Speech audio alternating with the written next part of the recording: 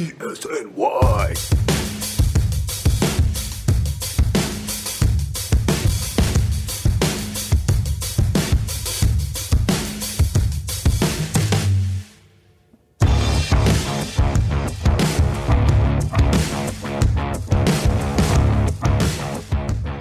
Saturday podcasting. All right. Saturday morning podcasting. Saturday morning podcasting. I love it. I love every second of it. All right. Yeah, we got we should next time we do this, we should have pancakes. No, I don't like pancakes. What is wrong with you? Who What? hurt you that you don't like pancakes? This is a yikes. I'm sorry, but I don't like American breakfast food.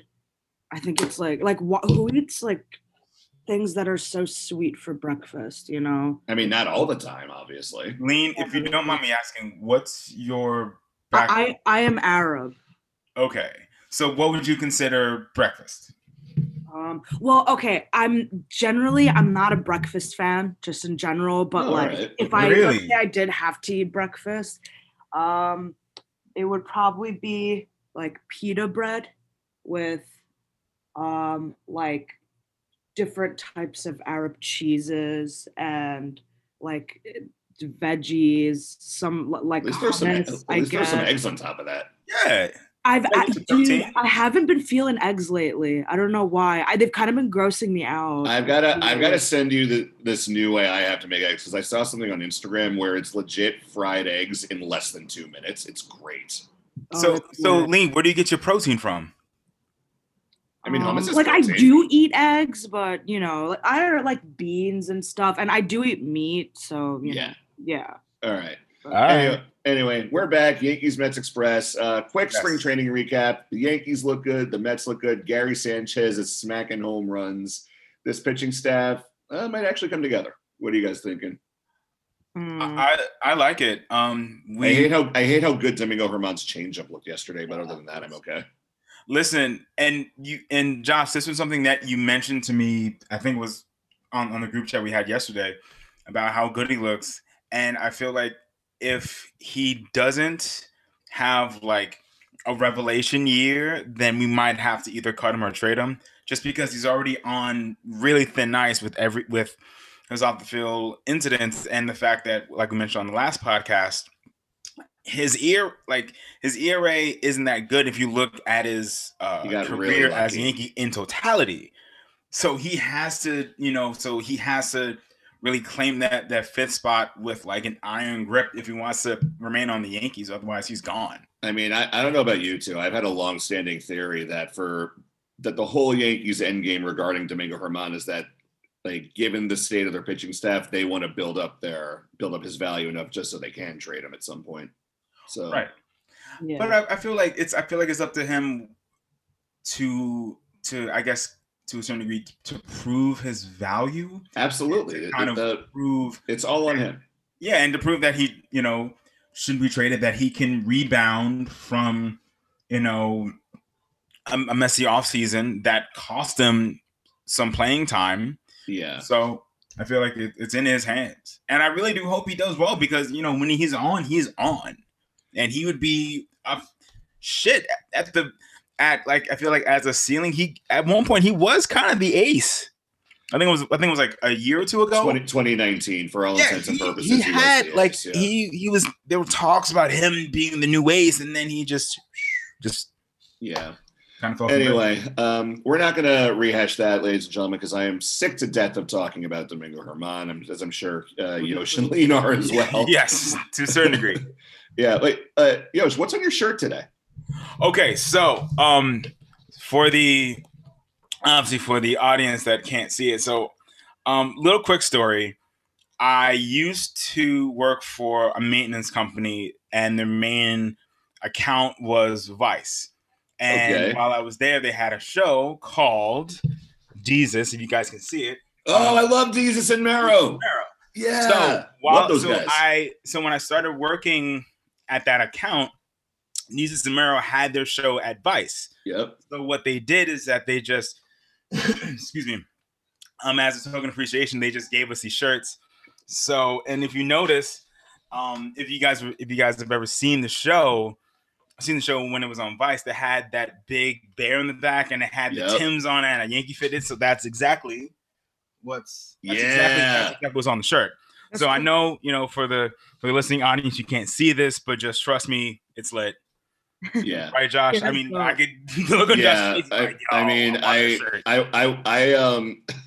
I got tickets to like what was going to be their tour before COVID hit, and so then they wound up making like a virtual thing. I went to it. It was like 4 hours long. It was one long New York inside joke with some Yankees references. Yes. Oh yes, it's great. It was so much fun. Yeah, I mean, also if they they might listen to this. Shout out to Deezus and Samaro if for whatever reason they're listening to a Yankees and Mets podcast. Yeah, for sure. It could be. I'll tweet this after it's up, and I'll tag them both in it. Yeah, you should. Yeah, we gotta get them to follow us. That would be half of Maro's Twitter is him reacting to the Yankee game anyway. So why the hell not?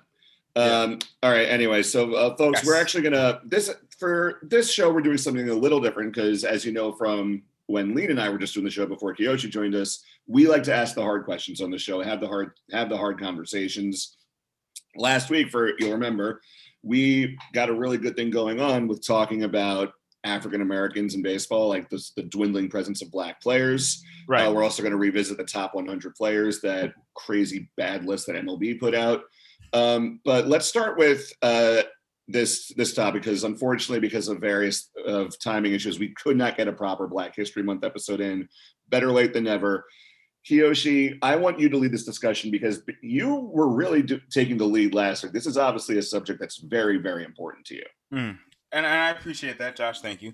Mm-hmm. So this is, and I was thinking about this. It's basically about why don't more Black people play baseball? So, I guess when I was just letting this sit and stew in my head, the things that I came up with were, it's not cool / hip hop anymore versus Latin players flock in droves, which is true, and we'll get to that in a second.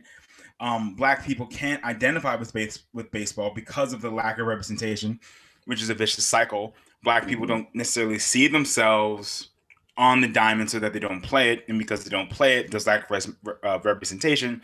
So it's just this big vicious circle in my mind. The other thing I found that was interesting was, despite the fact that there's no salary cap, unlike the NFL, who is just, I think, is above 65% Black, and the NBA, which is 74% Black. NBA is only 74%? Right. You would think it's more, but then if you also think about foreign players, if you think about, I think. Well, hold on. In the NBA, were they talking like Black across the board, or very specifically African American? Because like someone like Giannis, because Giannis, he's not African American. True. By definition, no, he's not. Yeah. But I think considering someone Black is a broad enough term that Giannis can be considered a black person, a Black man. Oh, absolutely. Also, someone that is of Greek background.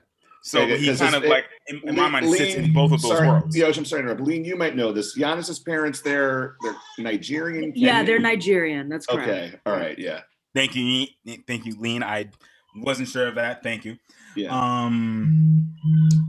What was I getting at? And also, it's baseball's racist past. The reason why I brought this up is one of the things that I had started watching actually on the MLB Network was the documentary that Ken Burns did on baseball. Yeah. And they started back in like the 1800s up until now. And I didn't realize the depth of prejudice and racism that baseball had. That the fact that there was a Negro League, and mainly like a handful, maybe even less than 5, made it to the major leagues. One of them famously being Satchel Paige. And then I'm also thinking of guys like Josh Gibson, who some reports have said, and I remember hearing like rumors that he might have hit over 900 home runs, but none of us will really know because records weren't really kept like that. And I'm not sure if those records even exist right now. I mean, obviously I'll dig a little more into that, but it's the fact that there was so much talent in the Negro Leagues that almost went unrecognized, and it's such a damn shame that records weren't kept as well as they are now, because if they were, we would be able to add these Negro League players, not as, I mean, obviously they're legends, but be able to say, hey, this person hit X amount of home runs, this person had X amount of RBIs, instead of, going off of rumor and legend, which I feel like that kind of mythos and that kind of lore and help to build people up, which is fantastic. I think it's also good to have like hard numbers and hard statistics to kind of also prove that integration within baseball should have happened way sooner, because of all the talent that really should have, that the masses as a whole didn't really get to see. But moving on. I just want to chime in real fast, because like I remember I learned about the Negro Leagues from a very young age. I think I might have been like, we'll say I was 10, something like that. And I remember, because you brought up Satchel Paige and Josh Gibson, there was another player who, like, I'm sure both of you have heard of. I forget what his actual first name was, but everyone knows him as Cool Papa Bell. Right. And James Cool Papa Bell, yeah. James Cool Papa Bell, thank you, yeah. And I remember just reading how this guy, he was so fast, like Ricky Henderson fast, if not quicker. And there was this, and one of his teammates, I forget who, I think it was like the commissioner, Babe Adams, who said, he's so fast that he could turn the light off to go to bed and be in bed before the room goes dark. And sure enough, like since I was growing up, and you remember those weird 90s light switches where you kind of click it off and then the lights very slowly dim? Right. I remember like I had that switch in my bedroom where I would click it off and then I would try to like burst into my bed before the light was fully dark, just so I could be like Cool Papa Bell. I was not which is obviously very difficult to do. Yeah.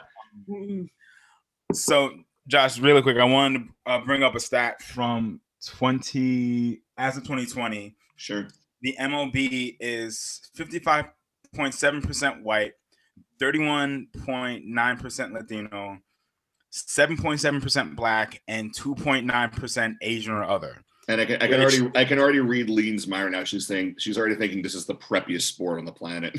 It's not preppier than hockey, baby. Or lacrosse, or tennis, or golf. Yeah, I'm at the big sports. It's getting there, but. And listen, we could. I mean, I know this is obviously a baseball podcast, but even hockey is very, very vanilla. I mean, well, that's an understatement, Kiyoshi.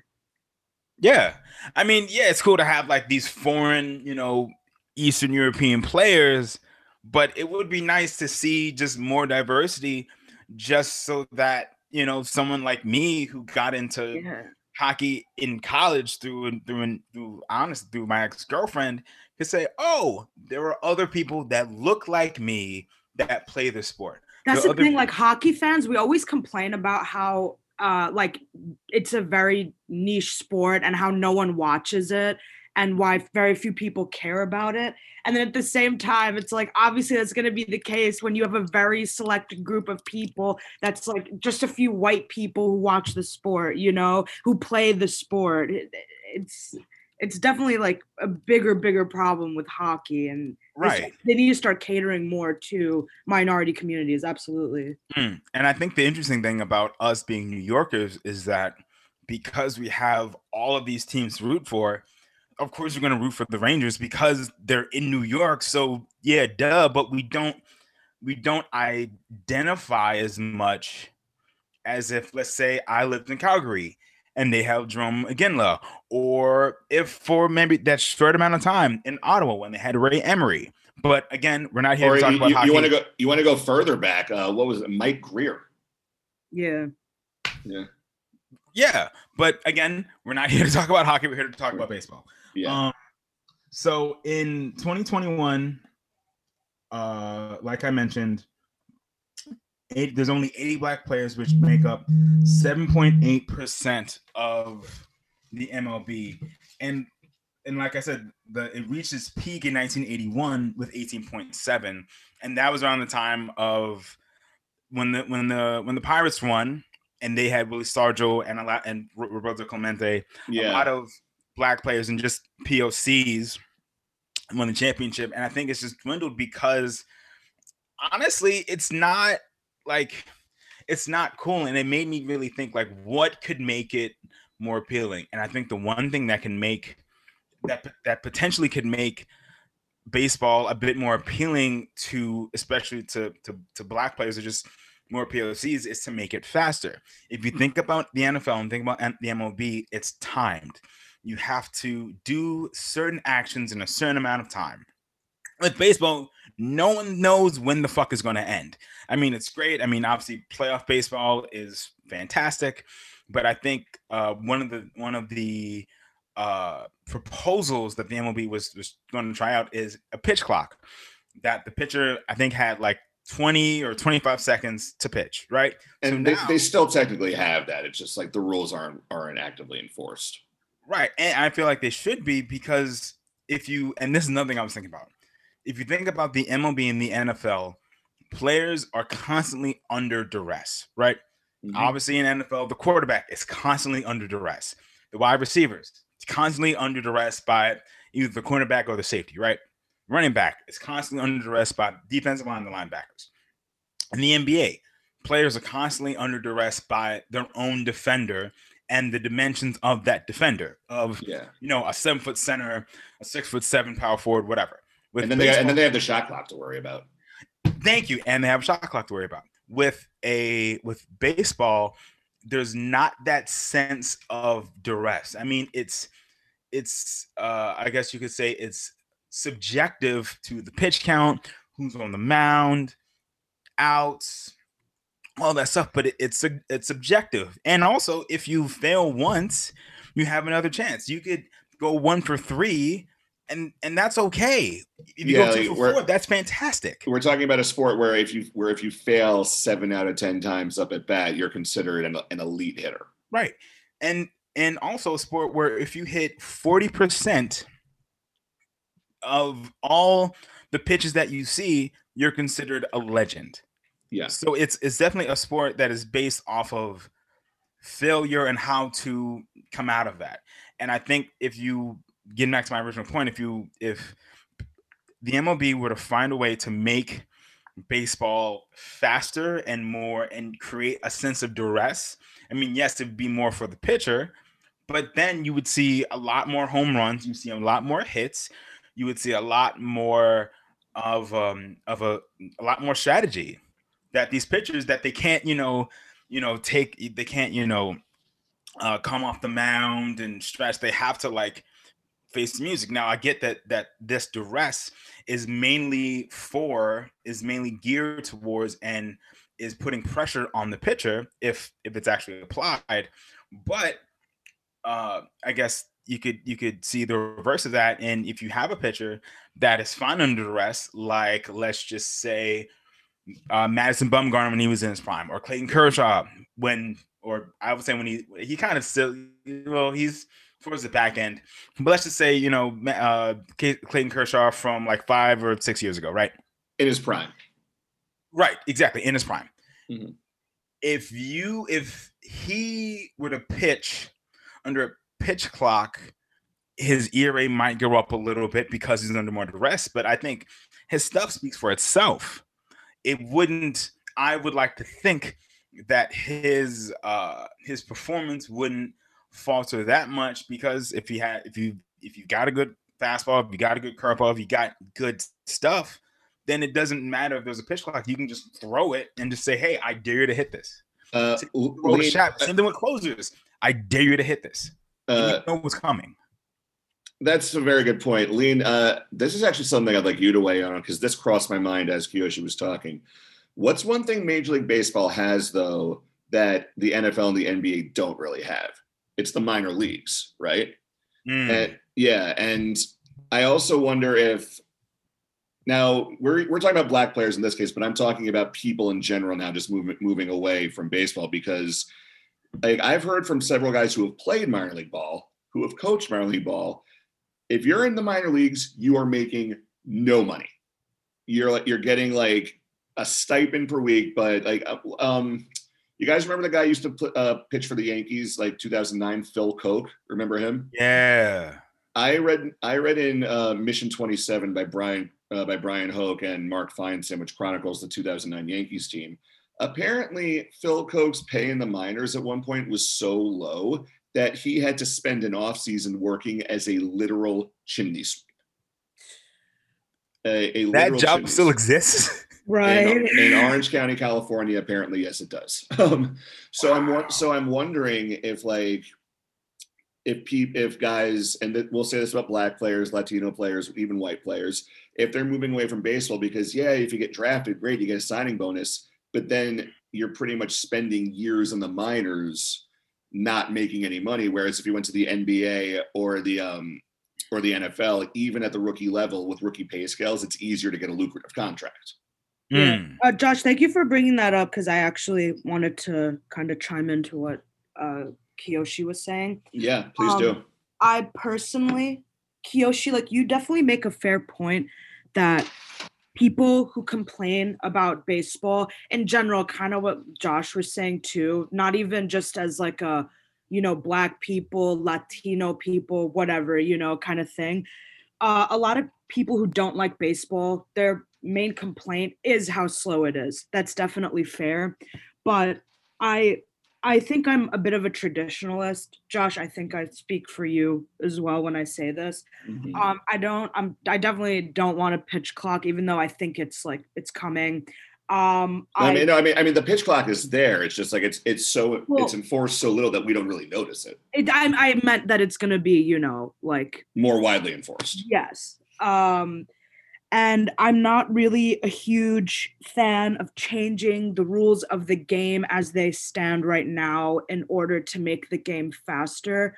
I think if you want the sport of baseball to be catered, if you want to cater to the general public, to a wider audience, I think one, it begins with, Josh, 100% what you were saying. I remember when, you guys know Kyler Murray, of course. Yes, I remember when he was, entering the draft and kind of deciding what sport to play. It was pretty obvious that he was going to go with football for exactly the reasons that, Josh, that you just touched on. Why in the world? Even though who knows, he could have ended up being a better baseball player than a football player. I also want to point out, Kyler Murray had a pretty ridiculous signing bonus as a baseball player. I think it was Oakland, right? Oakland, yeah, I think Oakland A's. Yeah, Oakland gave him, I think, between $4 and $5 million. Yeah. Which is a baseball signing bonus, given his draft position. That's a pretty big deal. And it still wasn't tempting enough for him to be like, no, I don't want to forego football and go to the majors, because who knows how long it would have been until he would have actually made it to the Oakland A's. With football, obviously you're immediately there. You're immediately under the spotlight. You're immediately making more money than you could have ever dreamt of. And that is definitely the biggest issue with baseball and attracting players, because you literally, you have to do things like become a chimney sweep in order to just even make it, and you don't even know if you're ever going to get to the majors. Both of you ask your parents, your friends' parents as well. Sorry to interrupt. Just to tack onto this, this is back in the 60s when salaries were even lower. There was a pitcher, a white Southern guy, I think he was, named Nelson Bryles. He was like a decent kind of hybrid starter reliever. He could kind of do it all, but so he could make ends meet in the offseason. He had to sing in nightclubs. It's insane, dude.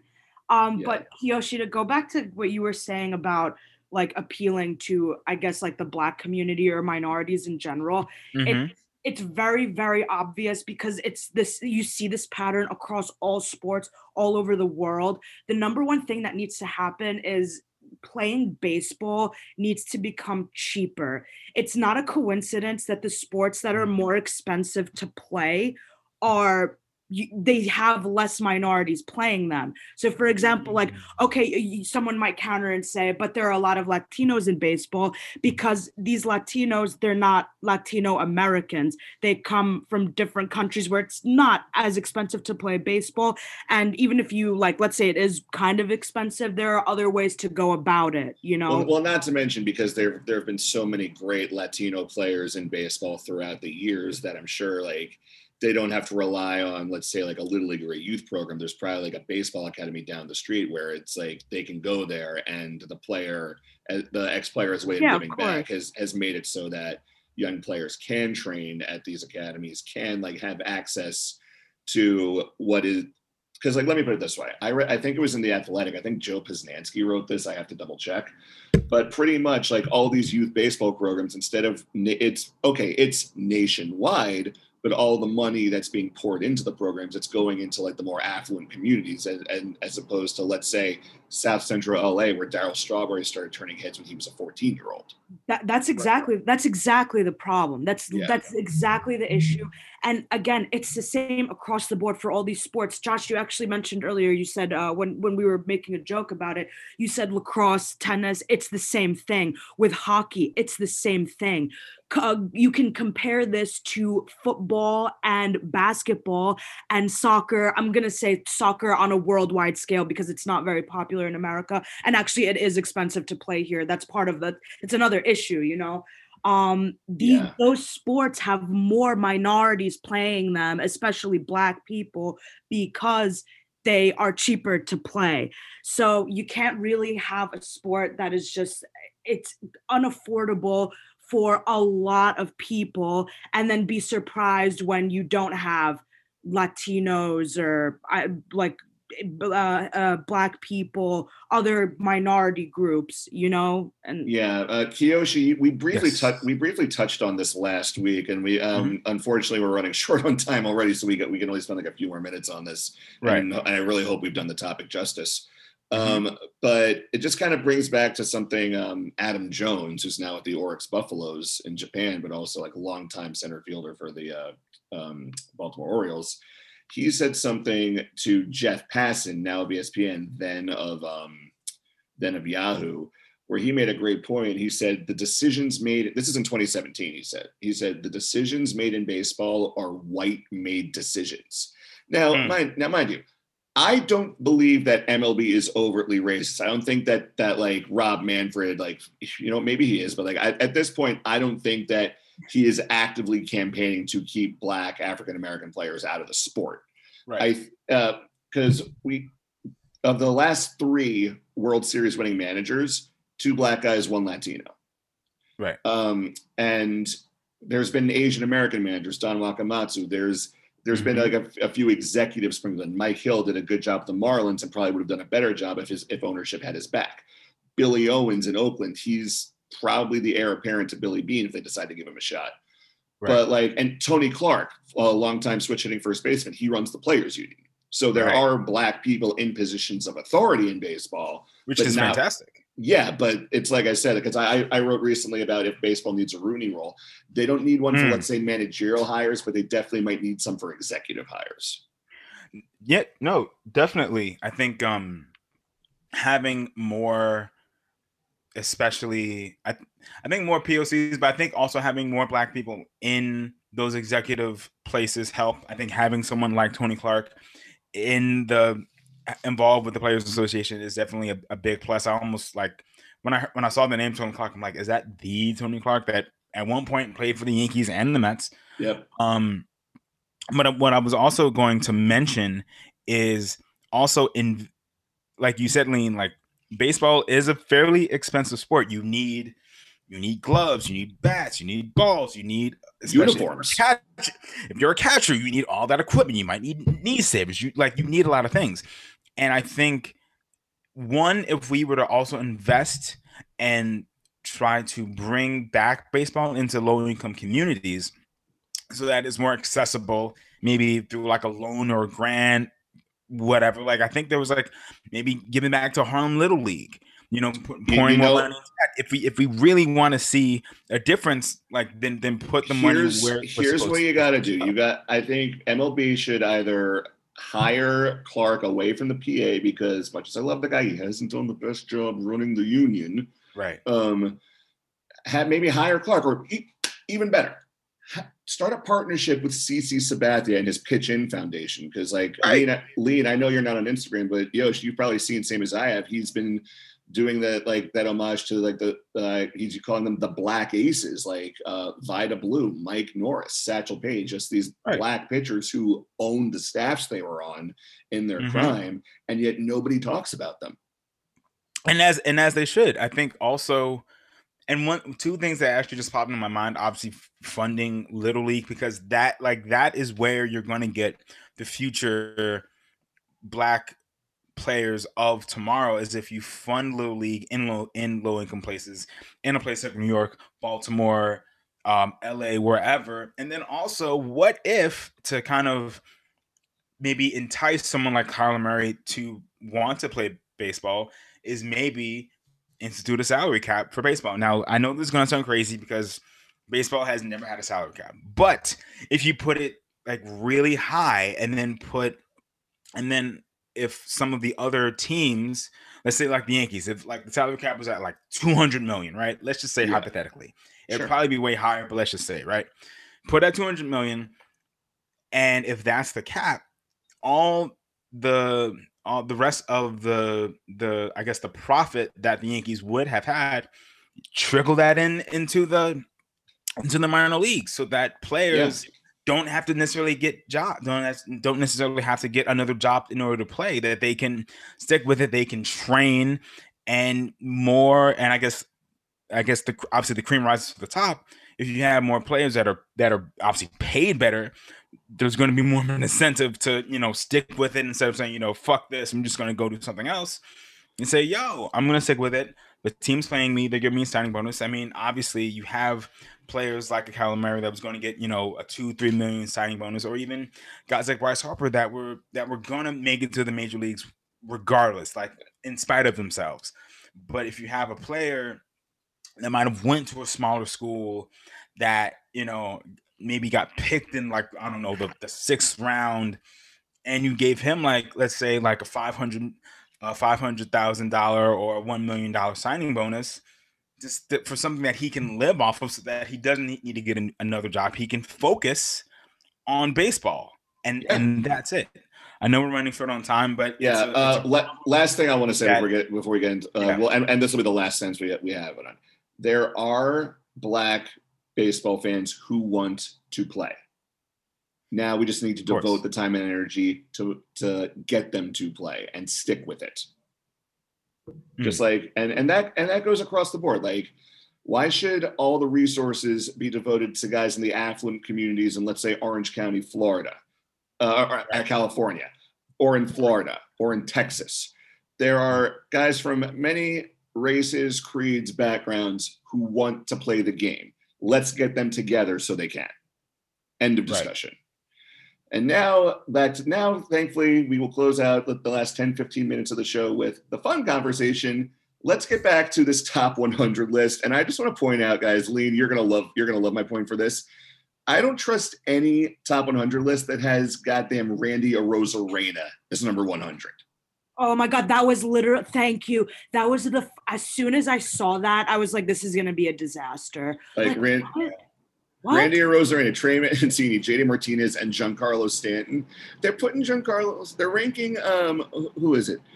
Luis Robert ahead of Giancarlo Stanton, who's at 60 career games. Joey Gallo, who hits like 190 with 30 home runs. They're putting him ahead of Giancarlo Stanton. Randy Arozarena, he had one good playoffs, one good year, and MLB The Show, he is not even that good. He is a pinch runner. Why are we taking this list seriously again? Right. Now, see that I agree with both of you. That was an issue of mine because he had a great postseason, and this is not new. We've seen other players like Carlos Beltran, who during the regular season was doing okay and then exploded once the postseason came, because I think he hit like 7 or 8 home runs when he was with the Astros. I mean, Arozarena hit 10, which is unheard of. Beltran wasn't okay in the regular season. Like Beltran was a superstar. Yeah. Like you can make a case that he should be a Hall of Famer. Okay, so definitely. But all I'm saying is let's let's not get caught up in the right now. Let's try to see things in Yeah, perspective. absolutely. Yeah. Let's try to say like, okay, he had 10 home runs, but he had 10 home runs in the postseason. That's great. It's never been done. However, what did he do before that? Like, let's not get caught up in what just happened, and let's look at things in totality. Yeah, Like, he's even done like nothing. He's literally done nothing. I don't care about the playoffs. He's done nothing to warrant a place on this list. I'm looking at it right now. He had 23 games last year. He played in 23 games at 281 with 7 home runs and 11 RBIs. Okay, that's great. 2020 has an asterisk. Let's not worship this guy already. Like, give him a full year, see what happens. Yeah, exactly. And we were also talking about the various Yankees and Mets on the playlist. Okay, so DeGrom to run back that as well. Yeah. Let's focus on that actually. So I'm just trying to pull that up. We have Gio Urshela at 78. We already talked about Stanton. So do you want to focus on the Mets first or the Yankees first? Let's do the Mets first. We haven't given them any Okay, talk so today. Mets, from the bottom up, 89 Brandon Nimmo, 67 Pete Smith, Dominic Smith. Yeah, Dominic Smith. Thank you. 66 Pete Alonso, 35 Jeff McNeil, 34 Michael Conforto, 15 Francisco Lindor, number 3 Jacob deGrom. All right. Well, DeGrom, I'd say he's kind of in the right place. Yeah, I feel like he's earned that. Yeah, Mike Trout, Mookie Betts, Jacob deGrom. I'm not going to complain about that. Right, Francisco Lindor. I feel like he kind of earned that because of what he did with Cleveland. And I would put him above, maybe swap him and Shane Bieber, just because Bieber, he was good last year, but he was only playing the Central, and he's a great pitcher, but I don't think he's got nearly long enough of a track record that we should put him above Lindor. Josh, I'm going to play devil's advocate to what you just said. Obviously, I think anyone with a brain knows that Francisco Lindor is like better than Shane Bieber, like has been in the grand scheme of things. But Lindor actually wasn't that great last season. Like, it definitely wasn't one of his best years. And that's kind of like what this stupid list is like focusing on. They're ranking players based on primarily how they did last year. And apparently the fans contributed a bunch as well. Of course, yeah. But like last year, obviously Bieber was, a lot better than Lindor was. So I guess then he ran headfirst into the Yankees. Mm-hmm. Right. Conforto, McNeil. Let's see. Conforto seems about right. Number 34. I don't know if I put. Let's say. I don't have a problem with Conforto. Dude finished like top 10 MVP voting. What do you guys think about Pete Alonso? Because he had that monster rookie year. And what do you guys think about his ranking at 66? If we're being honest, I don't like him ahead of Dom Smith. Dom Smith finished he got MVP votes, I mean, like, a lot of this is opinion based, but I'm just looking at the list right now. How is Mike Yastrzemski of all people above Pete Alonso? Stop. Probably because of his last name. Mike Yastrzemski. Devin Williams ahead of Pete Alonso. Come on, dude. Yeah. Look. Devin Williams is great. He earned Rookie of the Year in last year's weird show. Brandon Lau should not be above Pete Alonso. Yeah. Now, this is what I'm talking about. We just mentioned 2 Tampa Bay players that did well in the playoffs. And somehow the MLB is Brandon Lau was awful in the playoffs. It was the exact opposite. Great regular, it was the A-Rod effect. He was great in the regular season. He was terrible in the playoffs. Yeah. Yeah, here, because hold on. Last year, 269, 14 homers, 37 RBIs in 56 games. And in the playoffs, let's see. The highest he hit in the playoffs last year was 250 in the wild card round.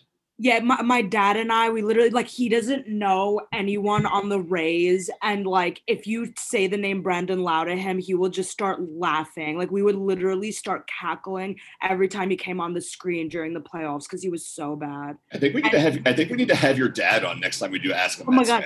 Dude, he wants to come on so bad. He's God. He's upset. He's like, why do you never ask me to come on the show? Okay. Lean in, lean's dad. Lean in, Mr. Amin. Let's go. Yeah, I definitely want to have your camera on for that one too, because I want to see his reaction when I start asking him like the dumb Mets questions and just trashing him for being a Liverpool fan too. Oh, he's gonna start yelling. He's literally gonna start screaming.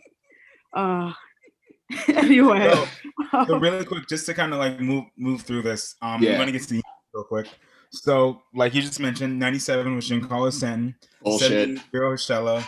64 Gleyber Torres. 41 Luke Voigt.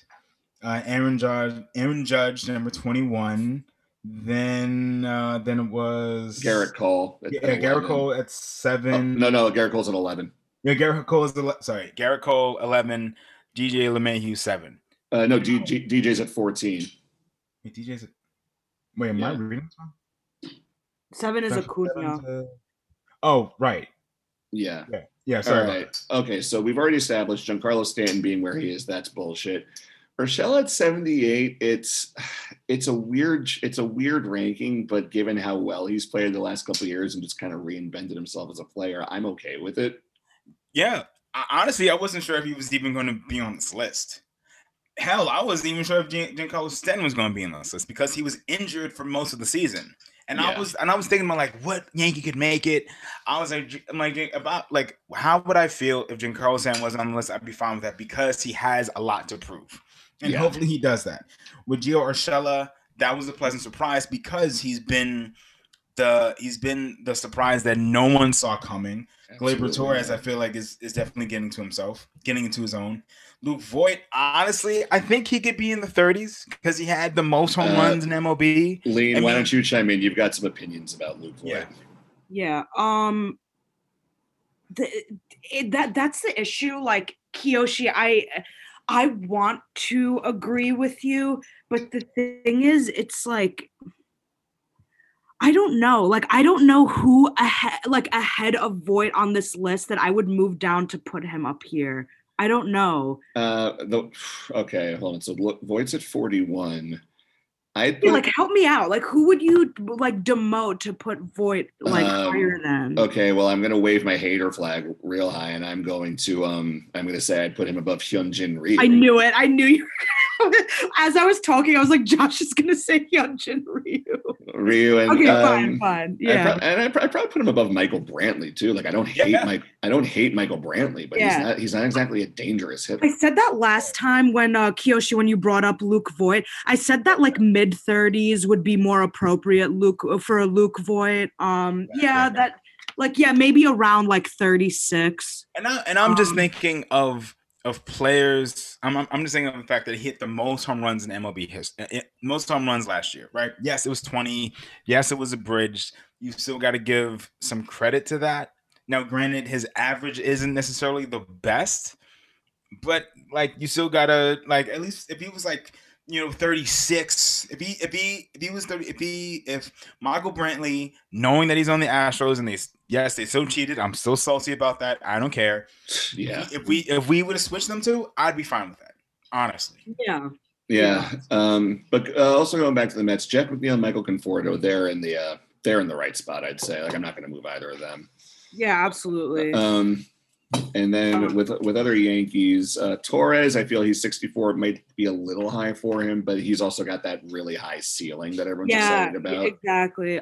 So I'll be honest, I'm not a fan of Urshela ahead of Snell. I do not think Urshela is better than Snell, but other than that, I'm cool with Urshela's ranking. I think that also we need to look at how the pitchers are ranked kind of like through the lens that this current era of pitchers is one of the deepest we've had in a very long time. Yeah, for sure. Like there's so many guys on here like Max Fried, like Jack Flaherty, the new and improved Sonny Gray in Cincinnati. These are guys who they can't just throw, they can pitch. No, that's true. I just like for me, I'm not sure, that warrants Urshela being ranked ahead of Snell. It's not how did Whit Merrifield get ahead of Urshela? Guys, can I just interject really quick? Yes. Remember, every time we've gone up against Snell, we've beaten him. So if anything, that's in my mind, that's verified.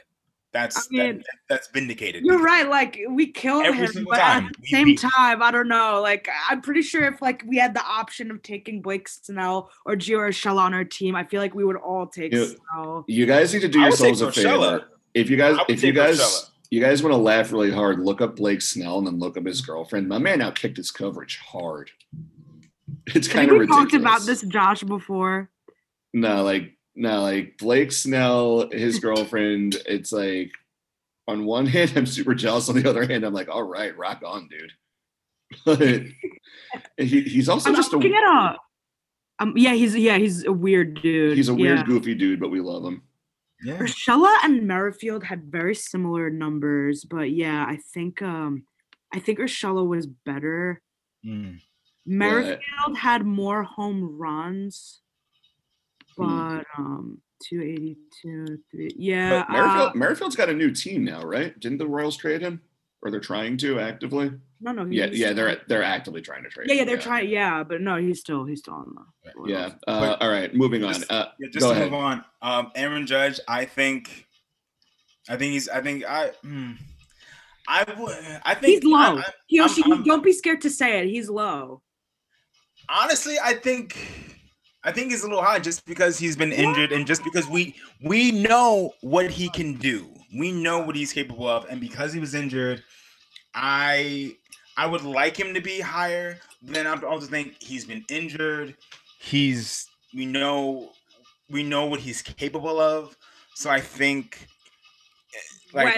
when Aaron Judge is healthy, he is a top 5 player in baseball. Yes. Repeat after me. Repeat after me. He has been hurt the last 2 years and missed way too much time. That's fair. And that's why I didn't complain about 21. That's why I'm not complaining about his ranking. But literally, when he is healthy, he's a top 5 player in baseball. And he's going to prove that this season. But now we need to talk about the blatant disrespect, the blatant awfulness. DJ LeMahieu is 14. Fernando Tatis Jr., how dare you rank higher? You have had one good year on a team that, kind of went viral. DJ LeMahieu is the god. Fernando Tatis, I'm not saying you ain't shit, but you're getting close with this number 6 attitude energy you got going on. It's weird because he earned that. James is going to basically 2 years. He earned a $14 million contract. That by the time it will end, it would be around the exact same time that the Mets would be done paying Bobby Bonilla. Think about that. In 2 years, he earned a contract that would end the same time as Bobby Bonilla's. Yeah, it's crazy. Like that's wild.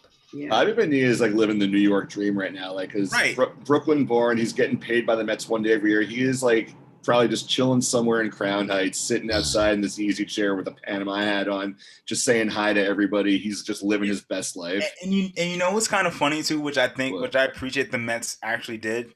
They leaned into see what I did there, Lean. They leaned into the fact that they're paying Bobby Bonilla every day on July 1st, and they're kind of like coming out and saying, hey, today's going to be Bobby Bonilla Day. We defer this contract. We're paying him every day on July 1st. It's happening. But I like the way that the Mets are going about this because on paper, they seem to have a fucking stack squad. If they deliver, then they can have Bobby Bonilla Day and it'll kind of be funny because if they're winning, then who cares? But if they're like subpar 500, it's almost like that's they're laughing at themselves, and but also like everyone's laughing at them as well. Yeah, but also it's not like Bobby Bonilla was a bad player for the Mets. Yeah, he was hurt a little more than they would have liked, but he performed well. He was fine. I mean, honestly, I don't remember Bobby Bonilla that well. I mean, you probably do a bit more, Josh. So I remember by the time I started following baseball, he was kind of on the back end of his Mets career. But like I went to like elementary school with tons of Mets fans. Like there were so many Bobby Bonilla T-shirts and shirtsies. So, right. Yeah. Right. And real quick, since we're running low on time, sorry, Lean, what were you saying? I wanted to go on a very brief rant. I've actually never talked about this on the show before because we were talking about how LeMahieu should be ranked higher. Mm-hmm. Christian Yelich should not be anywhere near number 9. And No. he's literally one of I've never been a Christian Yelich fan. I think he is criminally overrated. I think he's so overrated. Like he was good in Miami. I actually thought he was underrated when he was in Miami. And then he went to Milwaukee and played well briefly. Wasn't even that great defensively, by the way. And people were just like, yeah, like Christian Yelich, he does everything, like 5-tool player, whatever. And he was even this good in Miami. And it's like, dude, no, he wasn't. Like he hit for average in Miami, and that was about it. And like last season, do you see his career numbers? Homeboy hit 205. He hit 205 last season and is number 9 on this list. And then look at the one below him too. Cody Bellinger could strap. Like I'm a huge fan. I think he's very talented. He did not have a good regular season last year. And DJ LeMahieu is behind both of these. DJ LeMahieu was an MVP finalist. Yes, he was. So dumb. And a Silver Slugger. Dude, yeah, this list is so stupid. Garrett Cole should not be lower than them. Shane Bieber, Nolan R. Like none of these guys should be lower than that just goes to I think why they're the main flaw on this list, because you mentioned LeMahieu, you mentioned Cole. The next pitcher after Cole moving up the list is DeGrom, and I'm just going to read off who's in between them. DeGrom's 3, Cole's 11, going in between from the top down. So I'm starting at number 4. Freddie Freeman, Juan Soto, Fernando Tatis Jr., Raul Acuna Jr., Anthony Rendon, Christian Yelich, and Cody Bellinger. We just mentioned Cody Bellinger and Yelich. Neither of them had a really good year. I think that they're also realizing last year was weird with COVID. Everyone's timing was off. Because obviously hitting 205, that's not indicative of what Christian Yelich is really like as a player. Oh, for sure. That's not what I meant. Yeah. No, like he's obviously way better than that. As much as I think he's overrated, he's not a 205 hitter. We know that. Actually, his probably his strongest suit is hitting for average, but he still should not be 9 on this list. Jeez, Christian Yelich had 44 home runs in 2019. Yeah, and somehow didn't have 100 RBIs. Yeah, it's weird. It's weird.